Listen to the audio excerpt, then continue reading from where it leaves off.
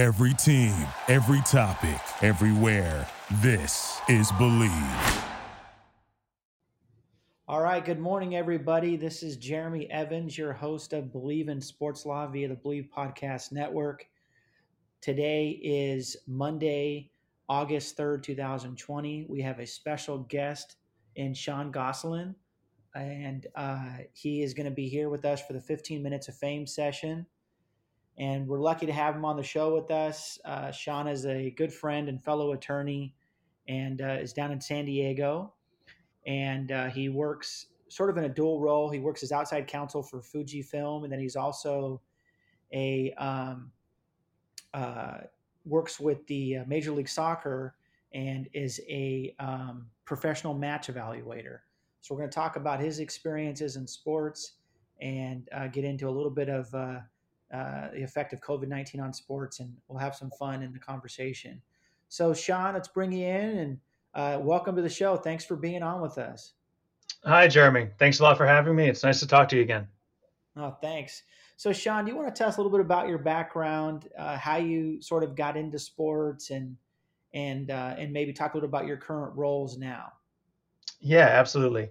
I guess going all the way back until recent years, I played sports all my life. I was a big part of who I was growing up, and I went on to play soccer in college as well. So obviously a big part of my college experience, as far as relationship building and challenges and really the day to day as a college athlete, figuring out when you're going to study, when you're going to eat, when you're going to have social time. Everything really revolves uh, around your sports life at that point. So I played soccer in college, made a lot of good relationships, studied history as well, and then came out into the professional world after that. Very cool. And then, so you went to law school in San Diego, at University of San Diego, and then maybe talk a little about some of your first roles there, like where you worked and how you Mhm. worked your way into MLS and then also into Fujifilm. While I was in law school, and actually, I should say the first year out of college, I knew I was going to go to law school and was always interested in some form of sports law. I think that maybe like a lot of people, the first thing that you're aware of is sports agents in that field. So I was actually working in a travel sales role in Boston at the time, but found a up and coming NFL agent who needed an assistant and a recruiting intern. So for that first year, mainly in the months leading up to the draft in 2017, I helped him um, with recruiting decks for some of the football players who were coming out of college. I helped him with draft preparation. Um, and then continued to work with him until I moved to San Diego towards the end of 2007. Started law school in 2008 at USD and was actually still working at Qualcomm for my first year of law school. One of the reasons I left a great company at that time was that I wanted to get some more experiences as a law student through internships and other jobs. So during that second year of law school, I started to work at San Diego State in their athletic compliance office. At the time, their head of compliance was an attorney named Jay Larson, who is, I believe, now an assistant athletic director at Cal Berkeley. Um, and he was absolutely wonderful to work with and work for. Uh, I ended up working for him throughout the summer during my second year of law school. I did a international law school study abroad, and then I came back for the end of law school, and I went back to San Diego State and continued to work there until the end of law school. And that was was a great experience because of Jay. He was a great mentor, but at the time it was Jay and it was myself working purely on the compliance issues. So we were able to interact with a number of the teams. I was able to do some reporting, to work on some educational materials. And at that specific time, it was one of the really high achieving years for the basketball program. So there were a lot of interesting things that we were able to work on as a result of that.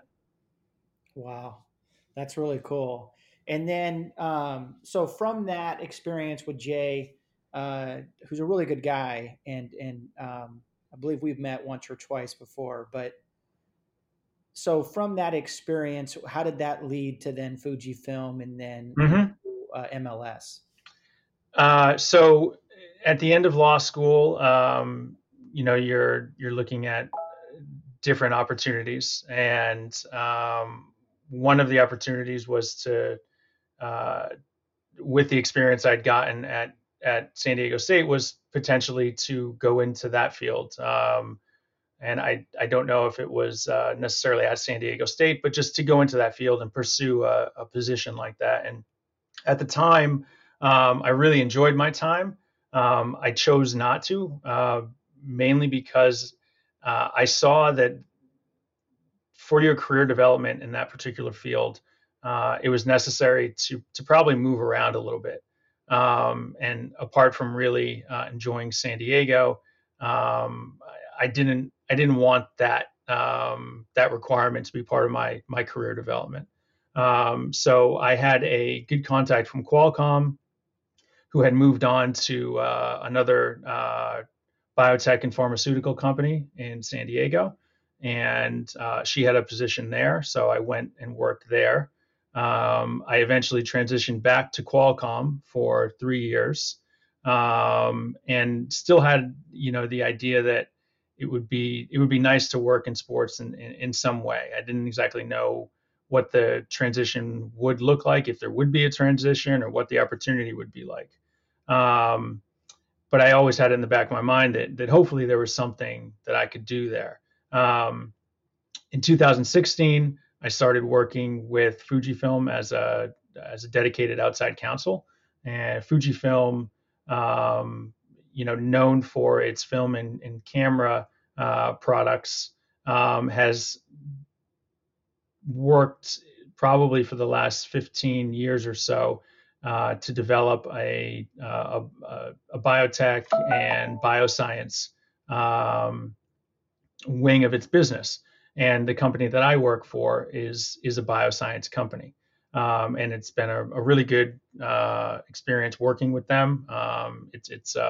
There's some global work, and we work with a number of the larger pharmaceutical companies in the U.S. and beyond. During that time at Fujifilm, I had a former teammate who had begun to work with MLS and this PME role. And he said, there's another team coming to Los Angeles in 2018, and they need some more PMEs. Is this something that you might be interested in? So he connected me with the league and the individuals at the league, and we had a few conversations. And based on my background, they determined that I qualified, and they were willing to bring me on and begin to train me for the role.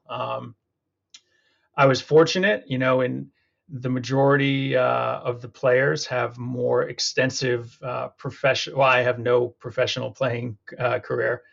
A lot of the other PMEs have that in their background.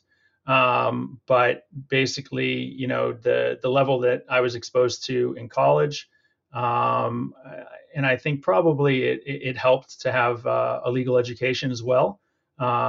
They saw that background and that experience level as enough for them, and they brought me into the training for the first year, and it was 2 great years in 2018 and in 2019 as a PME. And I am still a PME, but this year, obviously, due to the due to the COVID situation, the PMEs are not operating the way we have in the past.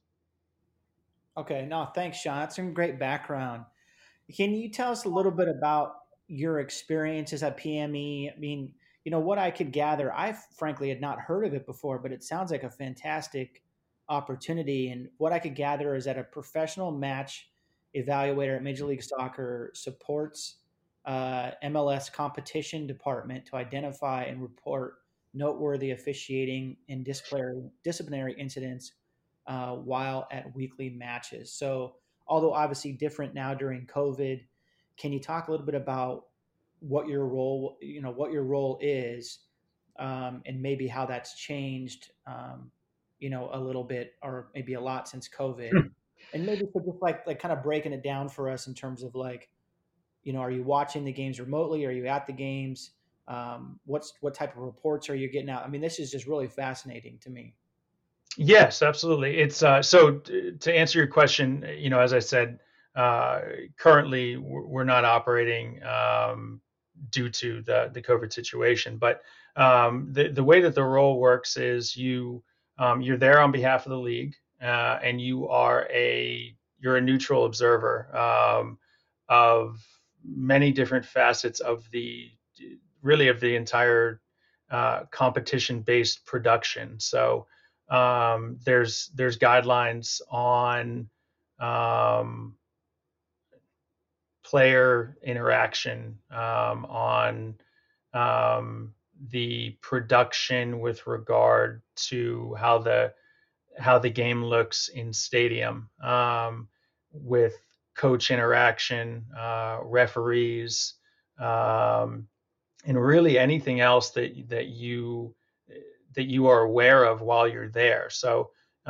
you have access to the stadium, and you are, if you're looking at a game, the PME is generally going to be somewhere at field level, mainly so that they have that perspective on what's going on the field and what's going on with the various stadium operations and support systems that go into putting an MLS match on, and then you kind of collect your feedback, and depending upon what happened or didn't happen, you submit that report to the league after each game, and they have a number of places that they take it to. At the end of the day, try to continue to grow the league by presenting the best and um, uh, most professional match and most professional game production that they can. I love this. So you're using like your legal skills and it almost acting like a judge in some sense. You're giving independent opinion on the game, right? And so in some sense, and tell me if I'm completely off on this, but the first two examples that come to mind are, recently the Dodgers relief pitcher Joe Kelly was suspended for 8 games, and that's like a 22 game equivalent in a 60 game shortened season, right?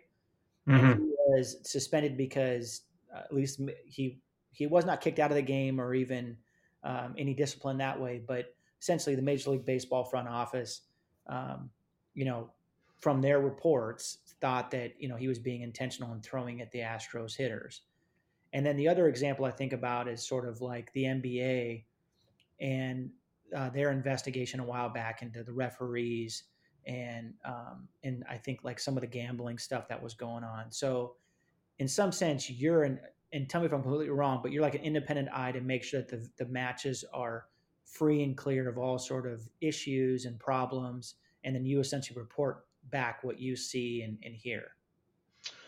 Yeah, that's very close. It's very close. You're there to be the eyes and the ears on the ground, um, for anything outside of the norm that occurs, and keeping in mind some particular objectives that the league would like you to focus on, and that could be um, it's probably a combination of the ongoing objectives that the league has, And if there's a certain situation, it could be that you're playing games in the middle of the summer and there's heat concerns. That's not something I've worked on specifically, but that would be something that at the beginning of the season maybe it wasn't necessarily an objective, but due to some new situations that have occurred, it's something that they want you to focus on. So you're there to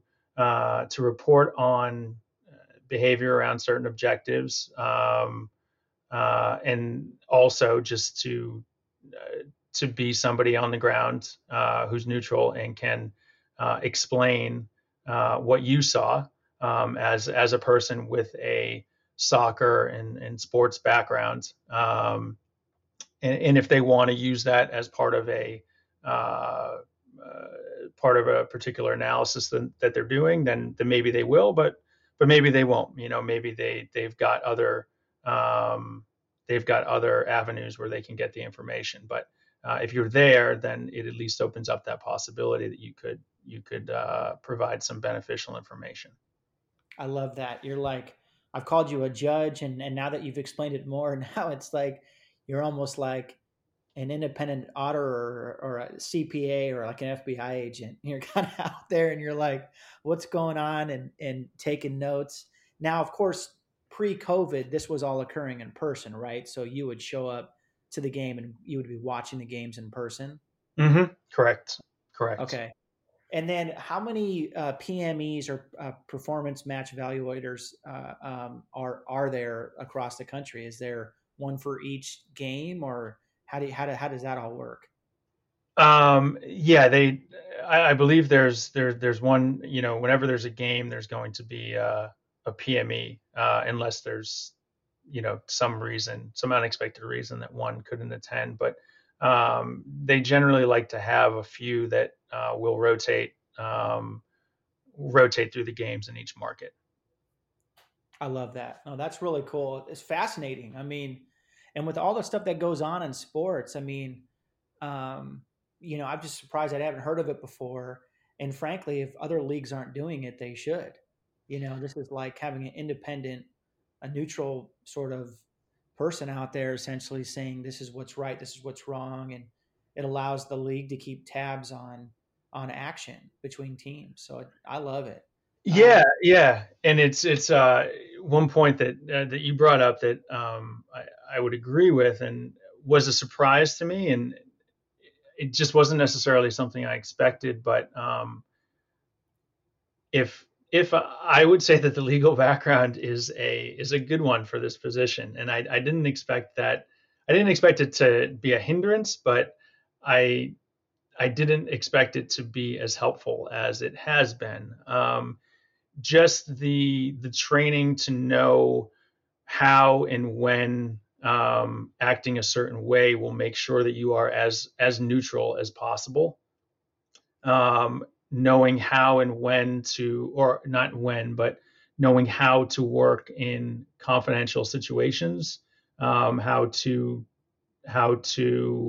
receive and document confidential information.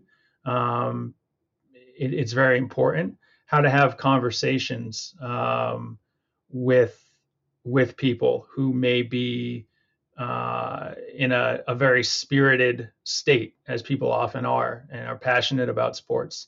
How to have those conversations and make sure that they go well, and that you are able to extract as much information as you can while trying to make sure that you're remaining neutral um, and not adding to any particular passion or emotion that is part of that interaction. Well, that's great, Sean. I appreciate you sharing that, and sort of moving into like the last question. Obviously your role with MLS, your role with Fujifilm as outside counsel. One of the things I'd like to talk about in sort of closing is this idea of the future of entertainment, media, and sports. Sort of in this post or sort of during COVID era, and obviously one example is you mentioned Fujifilm and all of its expertise and sort of filmography, so to speak, right? And it's like You clearly see that brand around sports, and a lot of the broadcasters are using it.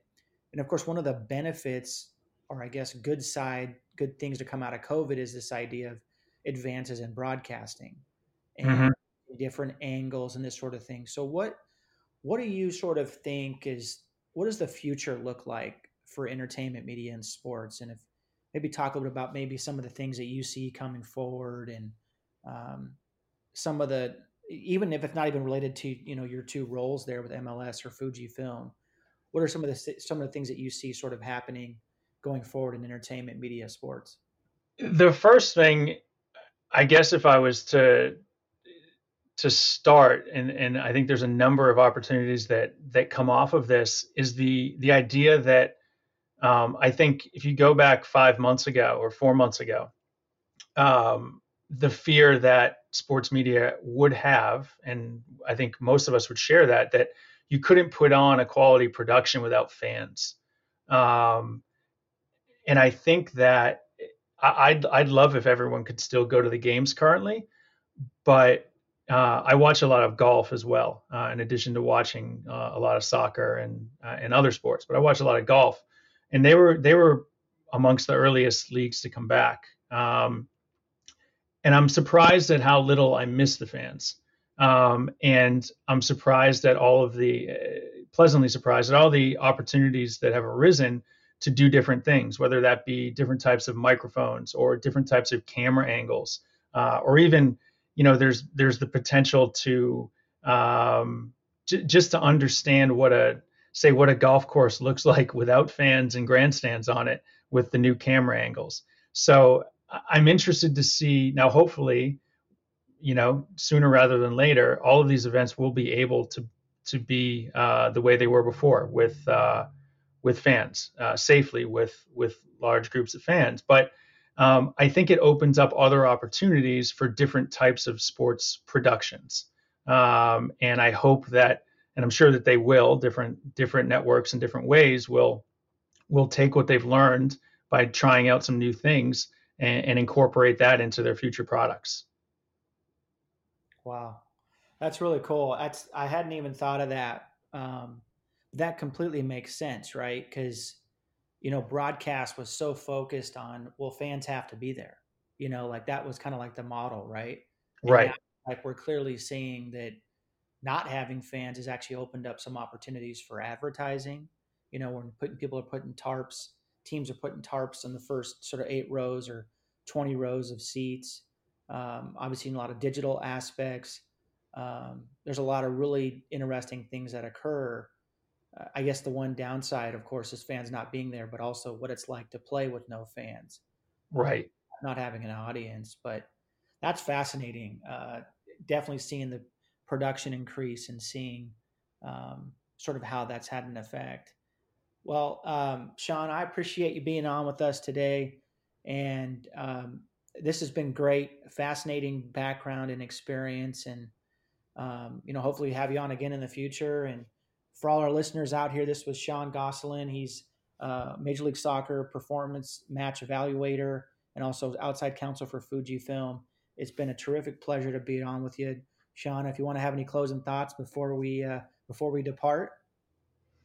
It's been great talking to you too, Jeremy. I look forward to continuing to listen to the podcast, and really appreciate you having me on, and hopefully we can chat again. Thanks, Sean. And for all our listeners, this is Jeremy Evans, your host of Believe in Sports Law via the Believe Podcast Network. Have a great week. Thank you. Thank you for listening to Believe.